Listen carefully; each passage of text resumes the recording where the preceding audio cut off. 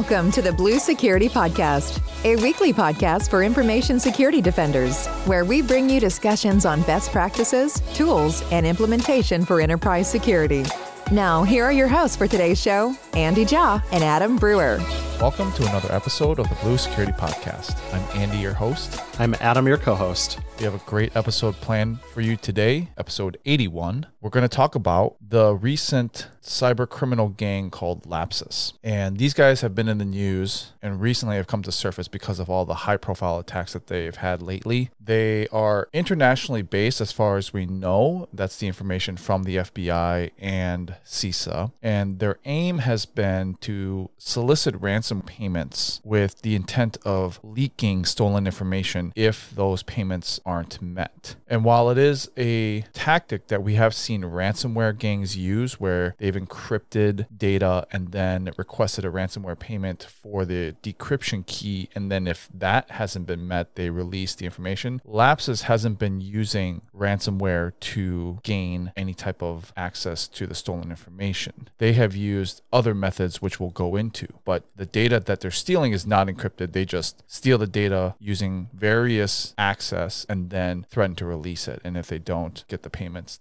they do actually release the data. So unlike other ransomware and cyber criminal gangs, they distinguish themselves with a little bit of originality, and they don't use any of the classic communication channels like the dark websites or Tor or anything like that. They actually have two Telegram channels, which if you're not familiar with Telegram, we've talked about it in the past as a messaging app similar to Signal or WhatsApp or something like that. But Telegram is actually a little bit more towards like a social media type app where you can have a channel and then have followers similar to like a YouTube channel or a TikTok channel. And so they have two Telegram channels where they've accumulated almost 33,000 subscribers. What they do in their Telegram channel is they send out solicitation to get recruited to their efforts to try to breach companies. They openly announce that they're looking for moles in various companies like Microsoft, Apple, EA, AT&T. And this isn't surprising because one of their methods is to use internal employees in order to gain access. And when I was doing my research for this, they posted one of the screenshots, and I'll just kind of read through what they posted in their Telegram channel. It says, "We're recruiting employees/insiders at the following: any companies providing telecommunications, Claro, Telefonica, AT&T, and others similar; large software gaming corporations, Microsoft, Apple, EA, IBM, and others similar; call centers/BPMs, teleperformance and other similar; server hosts, OVH, local web, and other similar. To note, we are not looking for data. We are looking for employees to provide us a VPN or Citrix to the network or some AnyDesk." So very open about what they are looking for. And obviously they're willing to compensate folks for this. This is the first part, and we'll get into more of this as we unpack here, on why Lapsus is so challenging and important to defend against, is because they're turning a lot of traditional tactics on their ear. And we have referenced so many times in the show, at least I have, that famous XKCD comic that people trot out whenever they talk about stuff like this, about how technology folks dream of attackers trying to break into their laptop and discovering it's 4096-bit RSA encrypted and saying, "Blast, we're foiled again." And in reality, they would say, "Here's a $5 wrench, hit them until they tell us the password, drug them until they tell us the password." And that's like this. Like, we have people who build all these intrusion detection platforms and intrusion prevention systems and firewalls and everything else that goes with that, thinking about protecting the outer perimeter of it, but they're not looking for people who walk through the front gate with valid ID, right? And that's what this is. It's insider risk. And insider risk is something we've been talking about more and more in our day jobs, Andy, for sure, because that is exactly what this threat represents. It's an insider, an identity, an account, a device you may trust, and now you have to be able to find that anomalous behavior and shut that down. And so this is a new challenge that generally defenders have not really geared themselves towards detecting and preventing in the past. And that's why Lapsus, probably probably has been so successful, to be honest, is because they are finding or have found that weakest link in the security architecture, which is detecting valid credentials and identities that are doing invalid activities, anomalous activities. So we'll go through this more as we go along, but this is just an example of the ingenuity of the Lapsus group. They're not doing anything crazy from a technology perspective. They're not doing like super clever 0-day attacks, breaking into devices and like soldering, leads to pull the TPM, the keys for BitLocker off the TPM or anything goofy like that. They're walking through the front door. And this is where we get so hung up on all these like theoretical attacks that could happen when in reality, we have proof of how these attack groups work. And we'll talk through that more as we go along. So we're going to go through some of the campaigns that they've had lately. And like we mentioned, relatively speaking, they've been fairly off the radar for a very, very long time. They're not new. They've been around, and anyone who's in the threat intelligence community for cybersecurity have known about them, but they've come into the media because of some of the high-profile customers that they've recently revealed and honestly bragged about. They haven't really tried to stay off the radar. They've openly said, hey, these are the companies that we have attacked. And some of them include Vodafone, LG, Ubisoft, Nvidia, Samsung, Microsoft, and Okta most recently. So we're going to dive into just a few of these attacks. Nvidia was one of the first high-profile ones of late, and that attack happened on February 23rd of this year. They stole approximately 1 terabyte worth of data concerning the projects of the company and or its customers. And most notably, it also stole certificates allowing NVIDIA to sign their binaries. Now, this was very concerning for cybersecurity professionals because the code signing certificate allows the NVIDIA developers to digitally sign their executables, including their drivers, so that Windows and end users can verify the file's ownership and whether it has been tampered by a third party. And also to increase security in Windows, Microsoft requires kernel mode drivers to be code signed before the operating system will even load them. Now, if you're not familiar with how certs work and drivers and code signing, when I was researching this, I learned a little bit. So we're going to talk about these certificates. Now, the ones that they stole were actually expired. And you might be thinking, well, if they're expired, then they're no good. Now, a compromised cert can only be revoked by its CA or certificate authority. That's different than expiring. So revocation means that you're actually taking it away and putting it on a list to not allow it to be used, whereas expired just means that the date that it's valid until has gone past. So every certificate authority or CA maintains this certificate revocation list or CRL. And in order for a certificate to be revoked, it has to be revoked prior to the expiration date. That's really important. Once the certificate has been revoked, then the system will no longer trust it. But if it isn't revoked prior to the expiration date, the system will continue to trust the cert. Now, Microsoft has always made an exception for signed drivers because if a certificate expires, you don't want to just take that away because it may brick a system. Like, think about drivers that are being utilized in your operating system. And if they were to expire and someone made a mistake and didn't renew that certificate, then something in your system may just ultimately break.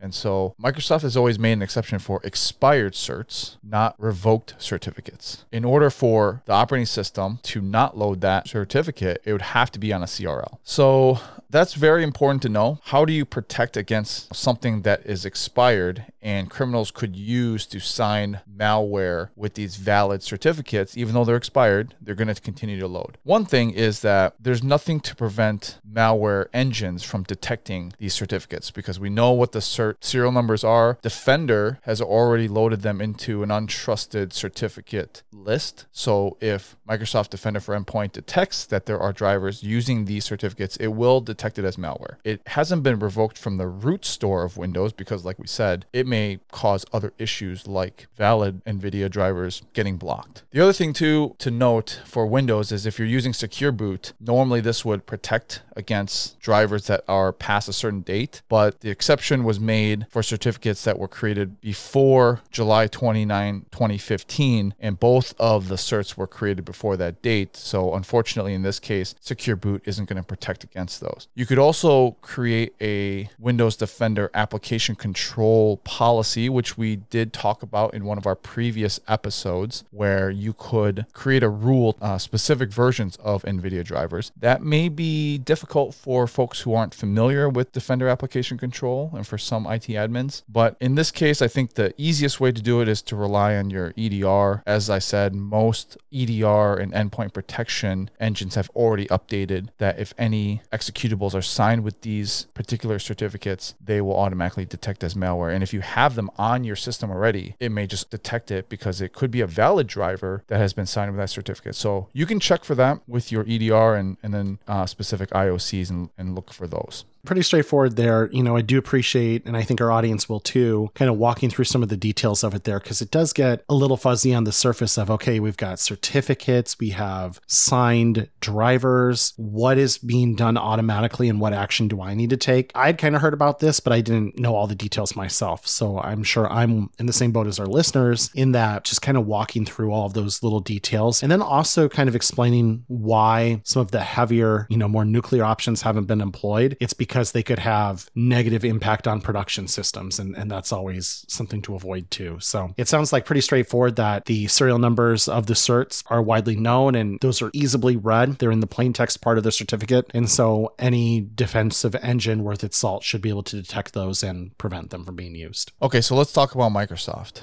And as avid listeners of the podcast know, Adam and I work for Microsoft, so we have certain things that we can and cannot say. We have specific guidance, and we'll talk through the public blog as well as some of the guidance that we give our customers. And there are some things that we just either don't know or can't say specific to the attack because it is an ongoing investigation. So with that aside, on March 22nd of this year, Microsoft confirmed that one of our employees was compromised by the Lapsus group. 37 gigs of source code data was stolen from a Microsoft Azure DevOps server, and Lapsus confirmed that theft with the publication of some screenshots shared on their Telegram channel. We published a blog on Dev0537, which is Lapsus. It's the group that's given to them as far as threat intelligence goes. And in the blog, it's really, really good if you're really interested about the threat intelligence that our security group has gathered on them as far as how they gain their initial access, how they escalate privileges within an organization, exfiltration techniques, everything that they have on this group as far as threat intel. This blog will kind of go through it and they map it to the MITRE ATT&CK framework. And they also have some mitigations at the end. Most importantly, Microsoft has said that no customer code or data was involved in the activities. And in the investigation so far, they found a single account was compromised. It had limited access, and the response teams were able to engage quickly to remediate the account. And then also, Microsoft does not rely on the secrecy of code as a security measure, and viewing source code does not lead to an elevation of risk. So in the mitigations and recommendations as far as what to do, there's a whole list of things. I'm just going to highlight a few, and we have talked about some of this, but it's always good to highlight. MFA, obviously, if you don't have MFA enabled, that's going to be the first thing to do to mitigate against this type of attack, because you're going to need that secondary authentication. Username and password is no good. We also say in the blog that you shouldn't use weak MFA methods, such as text messages, which are susceptible to SIM swapping, which is what the Lapsus group has been known for, is to gain access via a telecommunications provider and then swap the SIMs. Also, any type of simple voice approvals, simple push. You can use the more complicated MFA with a number matching, which is available in like the Microsoft Authenticator. And then a secondary email address is also not a very strong MFA factor. Location-based exclusions for MFA. This is, again, something that I have talked about in a zero trust framework, where a lot of companies will use their egress IP addresses for their corporate networks as an exclusion to MFA. That is honestly not a very good policy, because if an attacker gains access to your network via a VPN, then you've already excluded them from the one thing that could deter them, which is MFA. So I would honestly recommend that you don't use any type of location-based exclusion. And then finally, with a lot of the SaaS apps that are out there, a lot of times you have shared credentials. Don't share an MFA factor. That should be something that you don't do. Although I know it happens, ideally you would put controls around it and put it, say, in like like a corporate 1Password or LastPass where you can add the factor in there. That's a better way to do it, but still it's not great, but I understand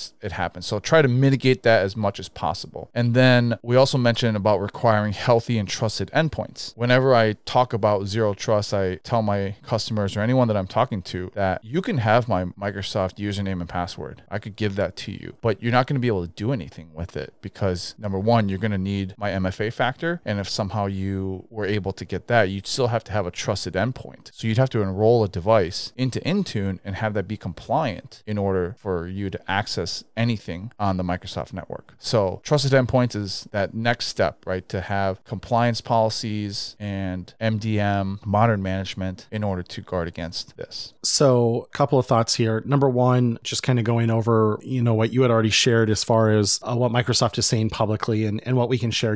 Andy wasn't being coy about what we can and can't share. We don't have, a whole bunch of knowledge additional that we just can't talk about. It's not shared with us. We don't need to know. It's a need to know basis and we don't need to know. So it's just more of what has been shared publicly. But I will say a lot of this is the system working as designed, right? As we talk about with different circumstances like this, I've talked about in the past that while everybody's goal should be to write secure code that never needs patched and never has security exploits or issues, that's not reality. And so what you should really judge companies on are the quality of their bug bounty program, how quickly they respond to properly disclosed threats and patch them, and how smooth and seamless their patching process is, right? It's not about preventing that from happening, although that's a noble goal, but it's really about how you respond to that. And I think with security, this is where some of adjusting our mindset is really helpful in that obviously the goal is to never have an account compromised ever. But I'm sure almost every listener of the show knows that accounts have been compromised in their organization in the past, and some data or documents have been viewed or possibly even exfiltrated, right? And that happens. What the real measure is reducing dwell time, how long they're in your service, how much they can have access to, having that kind of blast radius set up so you can get to some things but not others, and then how quickly you're able to contain and eradicate the threat. And that's really when you get into that kind of assume breach mindset, that's what that looks like in reality. Is although we acknowledge that the goal is still to prevent that from ever happening, today the real measure is how quickly do we respond and eradicate that threat and limit how much damage they can do. So,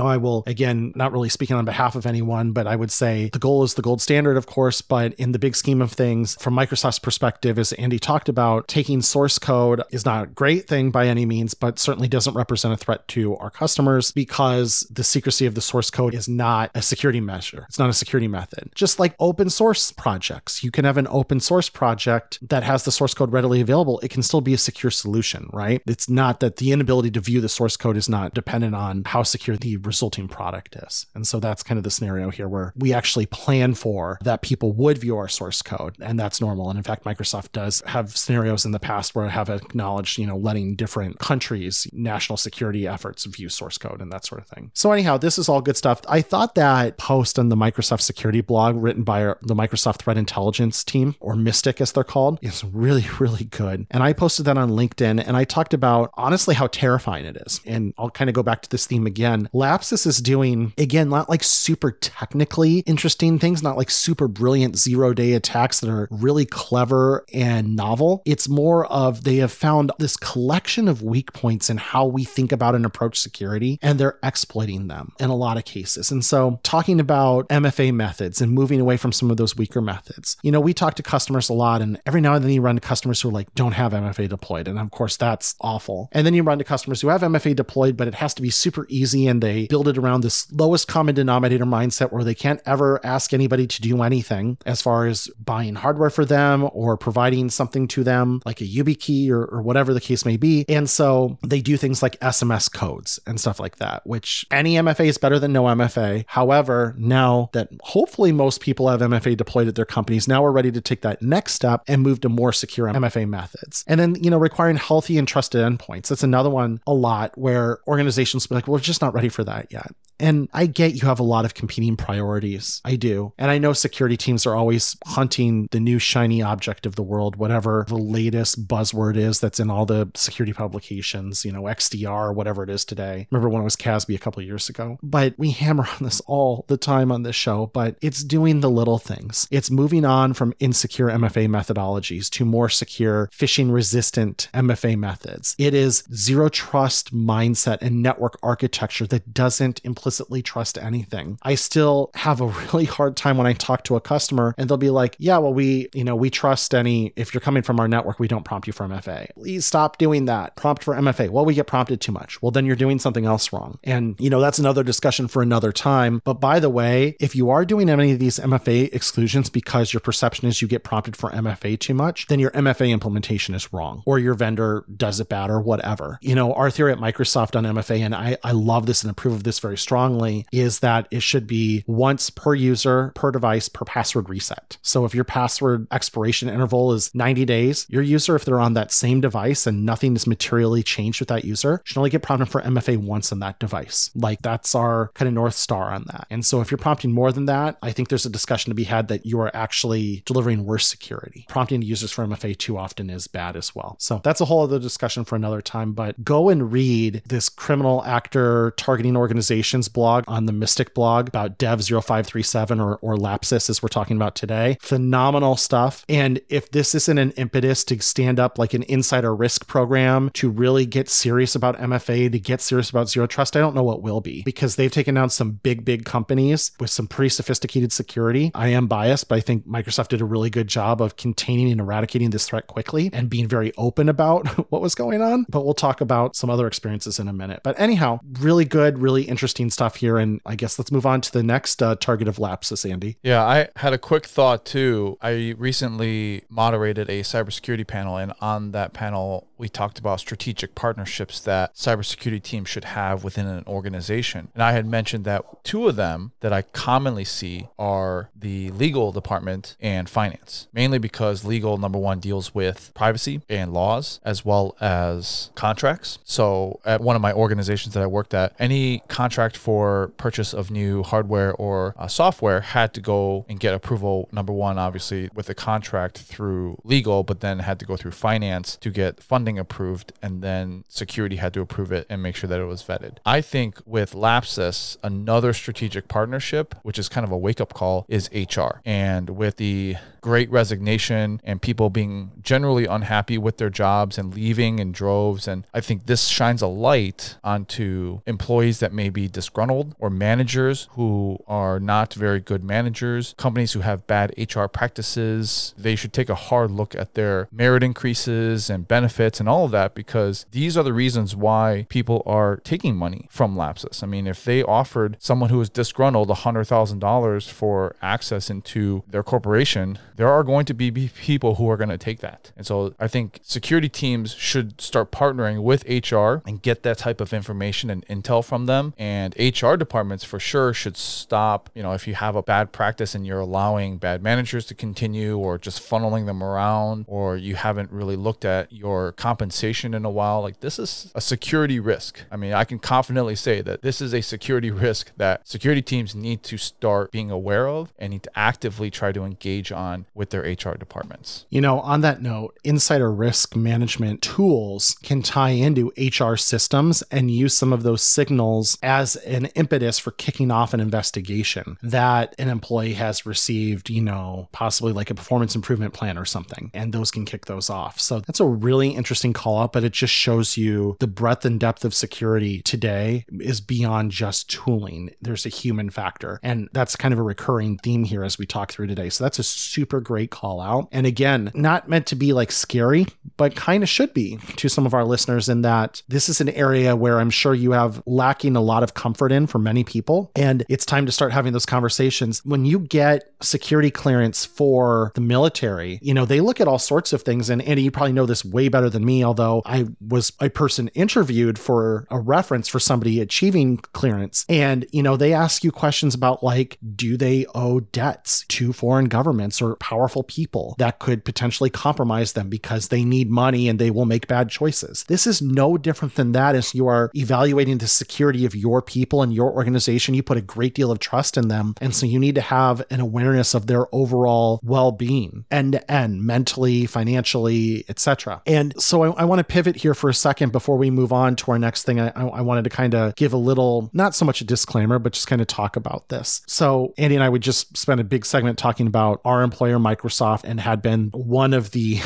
folks who had been on the receiving end of a Lapsus security incident. And so the next company we're going to talk about is Okta. Now, Okta is, of course, a very great identity platform and is a competitor to Microsoft in many ways. Now, I have been at Microsoft 5 years in technical sales and in solution sales, and Andy has for several years now as well. And a principle we both share in our job is that those in glass houses should not throw stones. We don't believe in that because in technology, what goes around comes around. So if AWS or GCP has an outage, you're not going to see me pounding my chest on it about LinkedIn and telling people to move to Azure. I don't do that because as soon as I do that, then Azure's going to have, an outage the next day or something. And if a competitor has a security incident, you don't go around pounding your chest because next thing you know, Microsoft's going to be on the receiving end of it or whatever. It's just what goes around comes around in our industry. And I talk about how we need to recalibrate our expectations. And I just did that whole soapbox speech, so I won't give it again. But the fact is, downtime happens, security incidents happen, and not all code is 100% secure. And so if your expectation is we will never get breached, we will never go down, and all of our applications must be 100% secure, then your expectations are out of line with reality. And so as we talk through Okta being compromised here by Lapsus and what happened with them, this is not in a gleeful throwing stones kind of look. This is a how can we as security professionals learn from what happened and do things better the next time? And how can other vendors like Okta and like our employer handle it better in terms of customer communication and making sure that we are as transparent as possible while also allowing investigations to proceed. So I just want to really call that out there. Much like if you take a world religions class in college, that's not your university endorsing a specific religion. It's the academic study of religion. This is the academic study of a compromise of a company that just happens to compete with our employer, right? And so I just want to really kind of set the stage there that I think this is a really important conversation to have. This was top of mind for a lot of security professionals this week, but I want to talk about that we're looking through this as an academic lens and as a learning opportunity for all of us vendors and customers and security professionals alike. So with that, let's get into it, Andy. Okay. So on the same day, Lapsus announced that they had compromised Okta as well. It was March 22nd, and they published screenshots of Okta's internal tenant on their Telegram channel. And then later on, Okta admitted that they had roughly 366 or 2.5% of their customer base that were affected by this breach. So they confirmed the breach in a blog post, and then they confirmed later how many people were actually breached. And so how Lapsus got access was through a third-party provider that was doing work for Okta, so a contractor. And so the laptop of a third-party provider named Sitel was compromised for approximately 5 days, beginning in January of this year, January 19th to be specific. Okta learned about that breach roughly 5 days after and hired Mandiant to participate as part of the incident response and do some forensics and figure out what happened. Mandiant published their findings in a report which was obtained by a security researcher named Bill Dermacapi, who tweeted about it and subsequently was actually terminated by his employer because he refused to take down the tweets, which is another story, interesting, but we learned a lot from his tweets, and then he shared it with TechCrunch, and TechCrunch published an article on it as well. And so we're just going to walk through that. So the initial compromise was actually using a CVE, and Lapsus used mostly off-the-shelf tooling like Process Explorer and Process Hacker. Once they got access to this person's someone's laptop, they were able to bypass the FireEye endpoint agent simply by terminating it, which is really interesting that they can terminate an endpoint agent process. So they just terminated it, and there's no endpoint protection on the device, and they basically had free reign. Once they were able to crawl around, they found an Excel document titled domadmins-lastpass.xlsx. So I had this conversation with some of my colleagues in the security specialist channel in Teams this morning about password managers, and someone made the comment that they don't like password managers because it basically puts all your eggs in one basket and all that stuff. But for me, I think, again, security is about risk, and the risk of not having a password manager in a world where we still have passwords is greater than having a password manager. So in a world where you're still using passwords, it's always still going to be more secure to have a password manager with long, complicated passwords that you don't remember. I totally agree, by the way, on password managers. And Andy, I like how you phrased that there, that there isn't a zero risk option, so you are picking the least risk. This is a concept people struggle with sometimes, and we actually see a lot of this, I think, right now around some of the, and I'm not wading into these waters, but some of these more ferocious debates about medical decisions. And I'll just kind of leave it at that vague description. But people have this perception that doing nothing has zero risk versus doing something, might carry some incremental, small amount of risk. So by doing nothing, I am picking the less risky option. But what they're failing to do is accurately assess the risk of the status quo, right? And usually in medicine, you are not choosing between the zero risk option because that doesn't exist. You're choosing between the least risky option, that has the best outcomes, not perfect outcomes. And this is the same thing with that. Absolutely. Is there a risk inherent with password managers that if they're compromised, now you have access to a whole ton of stuff? Sure. That same risk is present if you reuse your password at all your sites too, by the way. If you like to reuse your password, which most people do if they're not using a password manager, because otherwise you're a cyborg that can memorize complex different passwords for every single site you use. So, that's kind of the incremental risk there. So I'm a big fan of password managers too, but definitely understand that this is an extremely attractive target and harden it with every option available to you. I personally use 1Password. Of course, I have a very long, complex 1Password to get into my vault. And then I also take advantage of their 2FA option for it. And I actually do mine with a physical YubiKey to protect that, which I think is phenomenal, and feel really confident in that ability. So unless you have both, what's in here, which is like super duper long, like 40 characters, plus you have my YubiKey, you're not getting in my password vault. So anyhow, just wanted to agree with you there. Exporting them to Excel, not so great though. Right. Don't export your passwords to an Excel spreadsheet. I understand you can do that with different password managers to migrate to a different password manager. However, don't keep them. Nuke them after you've transferred the data. So that's how they got access to the passwords. And then what they did was create a malicious email transport rule, forwarding all of the emails within Sitel's environment to their own accounts. This is something you can create a rule for your admins to notify. In fact, at my previous organization, we blocked just flat out forwarding of all emails to an external email address, because even employees will do this. They'll forward their corporate email to their personal Gmail. We had someone who went on leave and just forwarded all their email to their Gmail address. And so you should block that. And then it doesn't prevent people from just forwarding a single email. It's just auto forwarding. And anytime anyone created something like an admin, and Exchange admins still have the ability to do this and create a transport rule, the security folks will get notified. And then I can say, hey, I saw you create this rule. Why are you doing that? And so that's what they did. And then once they were able to see all the data and getting all the intel on it, they created a new Sitel user account and added it to the tenant administration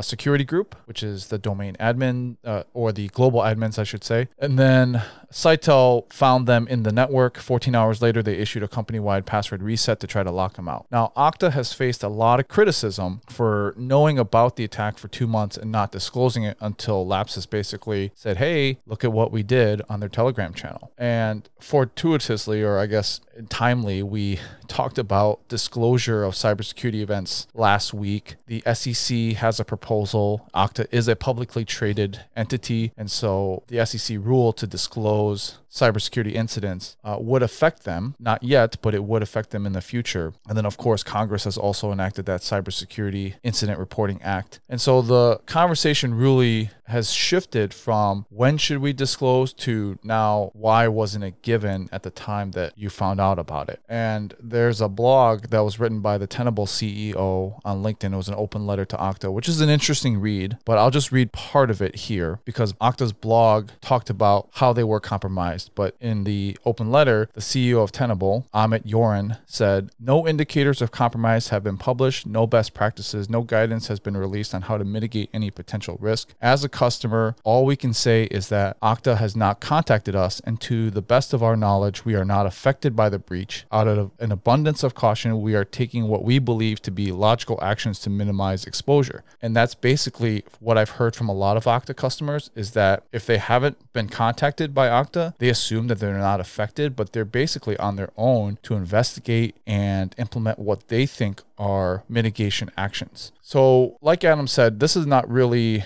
to point out that Okta's not a great company or anything like that. We're not trying to dunk on them. It is strictly just looking at what they did and reacting to how they disclosed the breach. Security isn't perfect, but how you respond builds trust, and trust is built on transparency. And during the SolarGate incident, even Mandiant and FireEye, they were breached too. But if you go back and look at how FireEye disclosed how they were breached, I mean, they were giving basically a play-by-play on what happened, who was affected, how they got rid of it, all the things that they found, and they published it all. And, that is a lesson to the security industry and vendors and companies in general on how to really provide trust and continue on, because everyone's going to get breached at some point. Like, there's no one who's perfect, but how you react to it really signifies, the maturity of your organization and, how that builds trust within the community in general. FireEye is widely credited with really being the first to disclose the SolarGate compromises coming out of SolarWinds, and they were widely praised in the security community for how well they handled it. And Andy and I work with a lot of security decision makers, and I don't ever recall one saying at the time or now, well, boy, we're going to drop FireEye, because of this. They earned so much goodwill and so much respect for the way they handled it. I think it only improved their positioning in the industry and people's willingness to bet their own careers on a company like FireEye. That's somebody you want to do business with, right? And so I think obviously the timeliness, the forthrightness of the disclosure needs to be improved. I think also taking ownership of any vendors you work with or contractors or anybody else that's part of your organization, internally or externally, you need to treat them like they're part of your company. This was a lesson Apple kind of learned the hard way about 10, 12 years ago, when a lot of the attention started getting on working conditions at Foxconn and how that reflected on Apple and the working conditions of the people who build these millions of iPhones every single year. And I think at first, Apple tried to take this tact of disassociating themselves from Foxconn and saying, well, that's Foxconn, that's not our problem. But it, of course, was, right? And I think today, while no means perfect, the reason we hear less about that, I hope, is not because we accept it. And my hope, I'm going to be really optimistic here, is that Apple has used their powers of persuasion to improve working conditions there and to enforce and demand better working conditions for the people that make their phones, and hopefully that's the case. And that's why we've heard not as much recently. But what they begin to understand is that reflects on them. And that's why they started making those mandates and started to enforcing those kinds of working conditions. And so, but while no means perfect and certainly not to the standard of Western working conditions, and there's still work to do, I'm not saying like problem solved or anything. I think Apple at least deserves credit for understanding that vendors and their supply chain reflect on them. And so I was very disappointed when some of these communications first came out that they were much more kind of like, well, that's Sitel's fault. It's not ours. And I'm like, well, if Sitel is, somebody that you rely on to deliver your service, then you need to make sure they live up to your standards of security and service delivery and everything else. And you need to take ownership of that. If you had not audited them enough or did not have enough awareness of what was going on there, that reflects on you. And so I think that's a lesson learned for anybody listening, is as you have people in your, quote unquote, supply chain for delivering security in your organization, like if you have an MSSP or something like that, you have a managed SOC, you still ultimately have responsibility for that. And if they're not delivering, it's going to come back on you. So make sure that you have line of sight, you have visibility into what they're doing. Those are lessons we can all learn. And as you talk to your vendors, make sure that they're taking responsibility for it as well. So I think that was something to me that really stood out and I was disappointed in. And I thought there's room for improvement. And Andy, I think you obviously touched on just the transparency of disclosure and the openness of disclosure. We get certainly on this show that you can't always say everything right away as your investigation is ongoing. Sometimes you just don't know yet. You can't definitively say like this wasn't accessed or this didn't happen. But the worst thing you can do is say definitively something was this way and then discover it actually wasn't. You have to walk it back because that does not engender trust either. I'd rather you were vague and then clarified as details came to light than made a blanket statement one way and then had to retract it and walk it back later. There's a right way and a wrong way to do that. And finally, as we talked about, or I talked about, FireEye getting such a positive viewpoint in the security industry. And I personally take a lot of pride in the blog post we talked about in the Microsoft section that Microsoft had put out on Dev 0587 or Lapsus as we're calling them, that walk through all of their tactics and techniques and procedures and how they actually conducted their business. There's a ton of intelligence in there, a ton of actionable things you can learn from and change in your environment to better protect against Lapsus. So Microsoft certainly took that to heart of how can we help the broader community and help all of our customers and even our non-customers harden their own environments to protect against them. That's what we need to see more of is companies using their massive resources for good to help secure others and taking their lessons learned and sharing them broadly and publicly. And so for the Tenable leader, CEO, I guess it was, to say, we haven't gotten any IOCs, we haven't had any best practices, there's been no guidance coming out of it. I think that's disappointing as well, because I'm sure there's lots of companies, and I have talked to some of them that are like, we're on Okta, we weren't notified that we were breached, but what do we do now? What should we look at? What are we looking for in case you missed it? If we're doing an audit of everything connected to it. And if you're a company that has, hundreds of applications connected, any single one of those applications, if you can compromise the overall identity platform, then you can get administrative access to those downstream systems potentially. And so that's a lot of attack surface to look at and to try to sift through. Now, hopefully on a totally unrelated note, you're actually not using federated identities as privileged accounts in other cloud services, because that's a great way to cut off lateral movement, but that's another conversation for another time. So anyhow, this is definitely something we can learn from and grow from, and certainly hope, like we talked about last week, that a lot of these SEC requirements for publicly traded companies or congressional requirements do result in more timely and more transparent notifications to customers on what's happening with a lot of these companies where we entrust a great deal of data to. That's our show for this week. Thanks for listening. Our contact information will be in the show notes if you guys have any questions or topics you want us to talk about. Thanks, and we'll talk to you guys next week. Thank you for listening to the Blue Security Podcast. Please check out the show notes, catch up on episodes you may have missed, and subscribe so you don't miss any future episodes. Find Andy on Twitter @AJaw0 and Adam @AJBrewer. See you at our next episode.